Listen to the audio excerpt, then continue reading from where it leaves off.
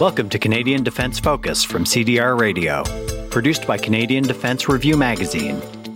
This series of podcasts features interviews with leaders and experts in the defence industry, as well as reports and profiles on the very latest in defence technology.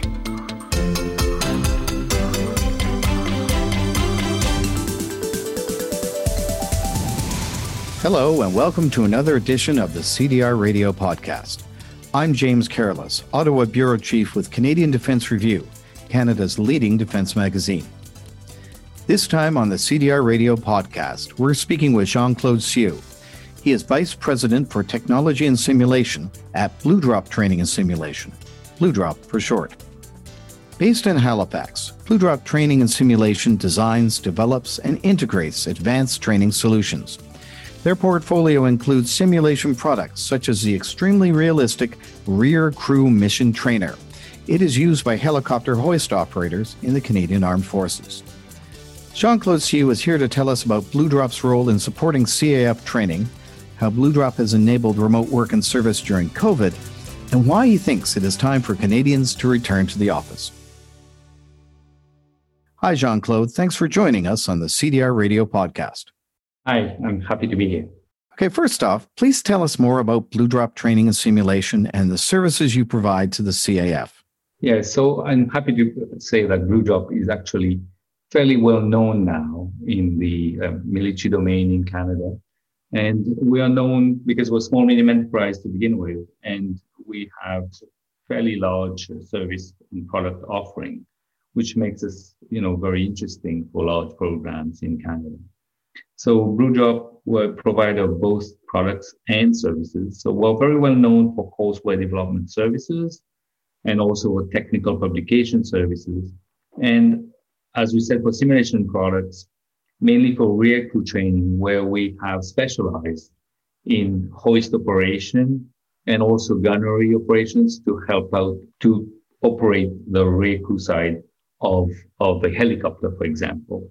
As you know, the front part is very well served with large organizations and so on, but the rear crew section must benefit from the same simulation capabilities. We are also providing in-service support for large programs. So, for example, for the Maritime Helicopter Program, for the CFTS program, and we operate in Navy, Air Force, and also Army for the Canadian Armed Forces. So, in summary, a fairly large span of capabilities, both in products and in services, and have been in business for a very long time and a very well-known small medium enterprise. Okay, let's talk about the Rear Crew Mission Trainer, because this is a really unique product.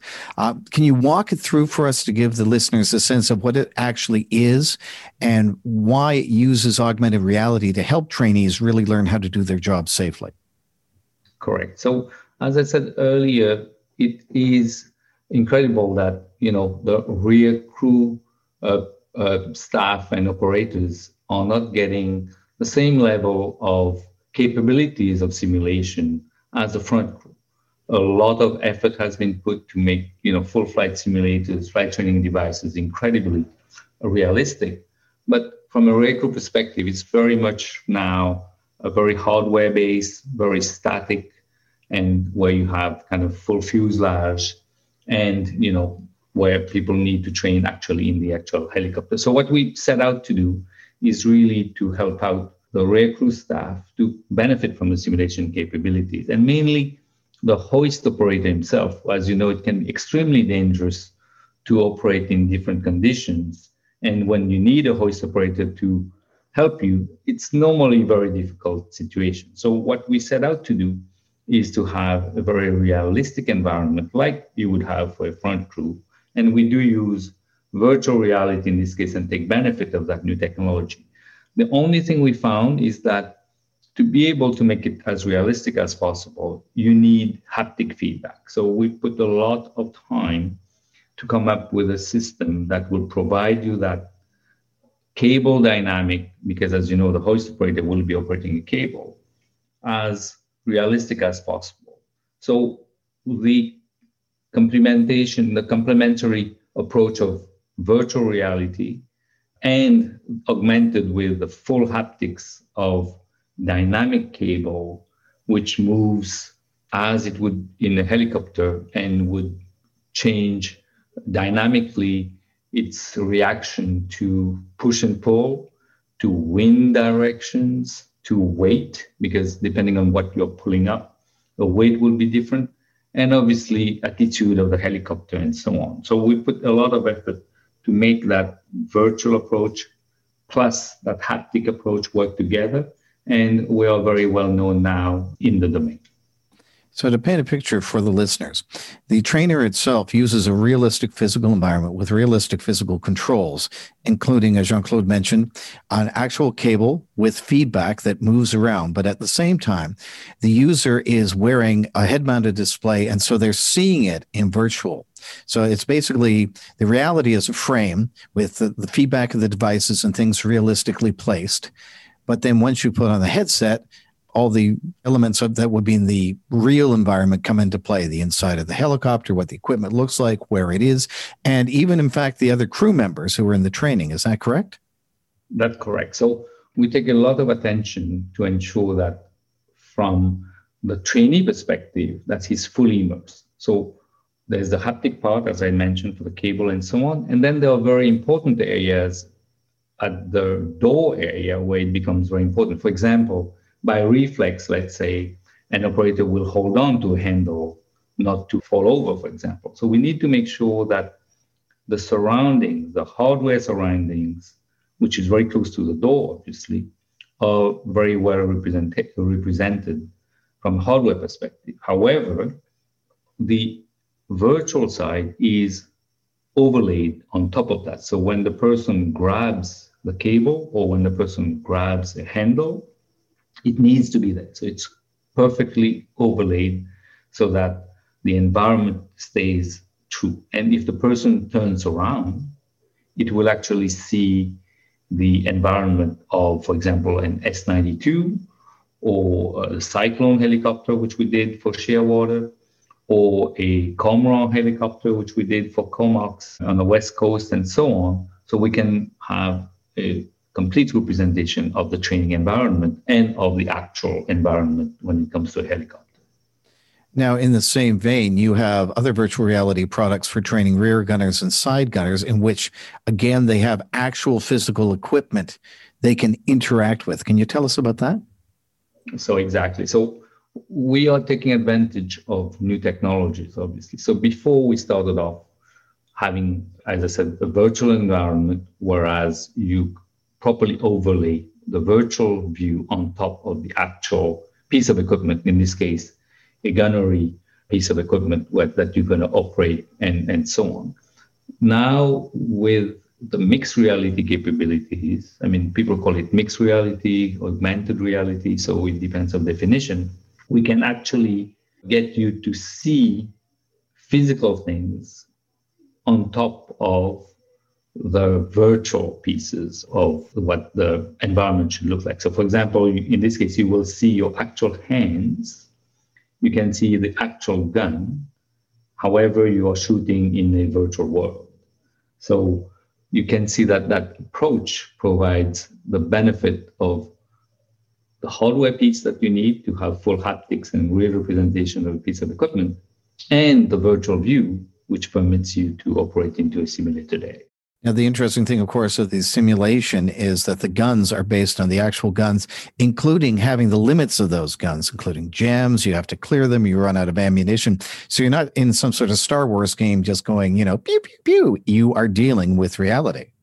Exactly. So depending on the helicopter type and the type of equipment that you will be using, we'll have, call it simulated guns, but which looks extremely realistic and with all the haptics. For example, if you have an M240, which is a fairly big gun, I mean, the reaction on that gun, I mean, it feels like a sledgehammer when you operate that, and the trainee will have exactly the same type of reaction and haptics in his hands. Now, how is the Armed Forces using your training devices? Well, now that we've sketched it out, how are they using them? And what sort of results are they getting from them?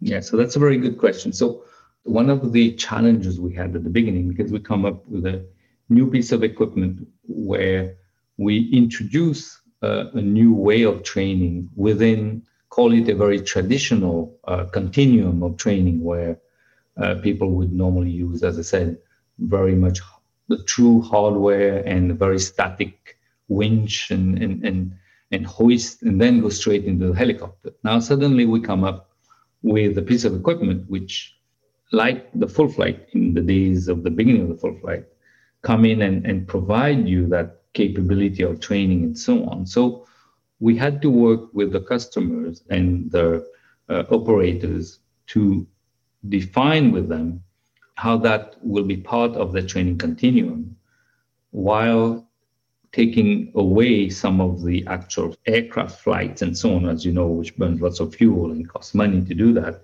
But how do we introduce that into the continuum of training? So what we found is that there are two main pieces. Obviously, ab initio, so you will have students that, or trainees, who will still learn very static way of using a hoist.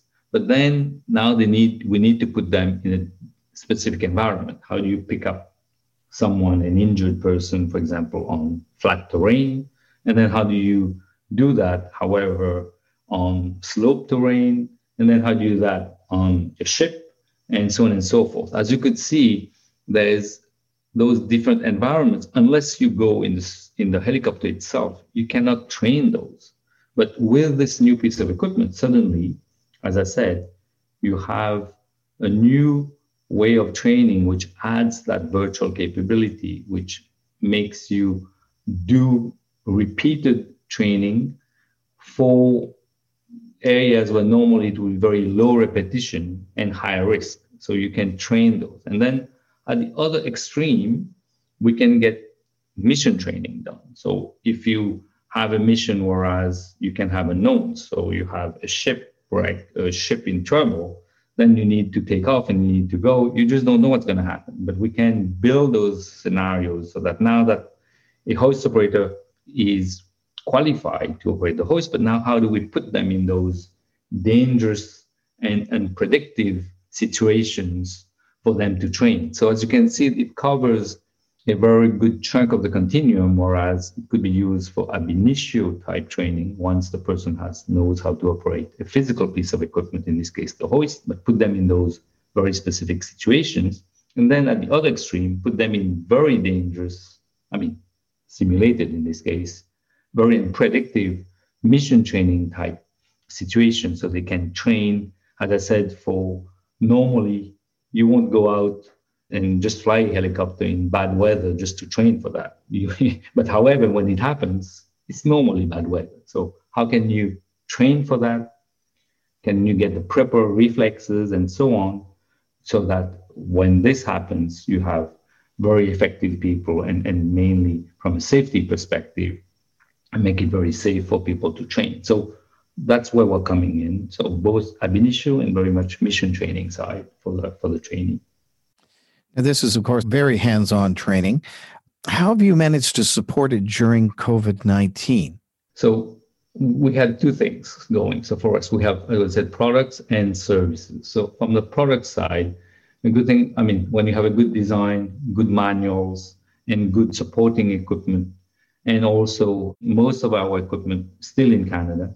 So the support, we can say that it was easier if this would have to happen somewhere in the US or in Australia and so on and so forth. So the product support itself was fairly straightforward, whereas we had very good equipment and so on.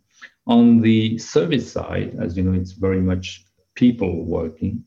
The good thing is that for the last 2-3 years already, we had been investing a lot in our IT infrastructure and for digital transformation, for our own efficiency and so on and so forth. And good thing we did this because, as you could see, once COVID hit, everybody was working from home and we were ready for that. So for the services side, still today, most people are working from home. We have to be careful, however, as you know, there are areas because of what we use, for example, in the military domain, for security levels and so on, that we need people on site. And we had all the proper public health protocols set in place at the office. But again, there were very little number of people at the office. Most of the people were working offsite. Speaking of offsite, I understand that you're advocating for people to get back to the office now. Why so? When I say that, I need to put it in context. So, first of all, in the domain we are, as I said, there are security levels to be respected, and that we need to follow the policies and so on. So that needs to be kept in mind, that based on what we do, meaning we do operate in the military domain, so there are security levels to be respected. So there are programs that will call for higher level of security, and that physical presence will be in need. There have been more flexibility during COVID, obviously, but we don't know how long that's going to take. And we do expect that there will be requirements when we look at control goods and so on and so forth. There are security levels that we need to be respected. So there's that.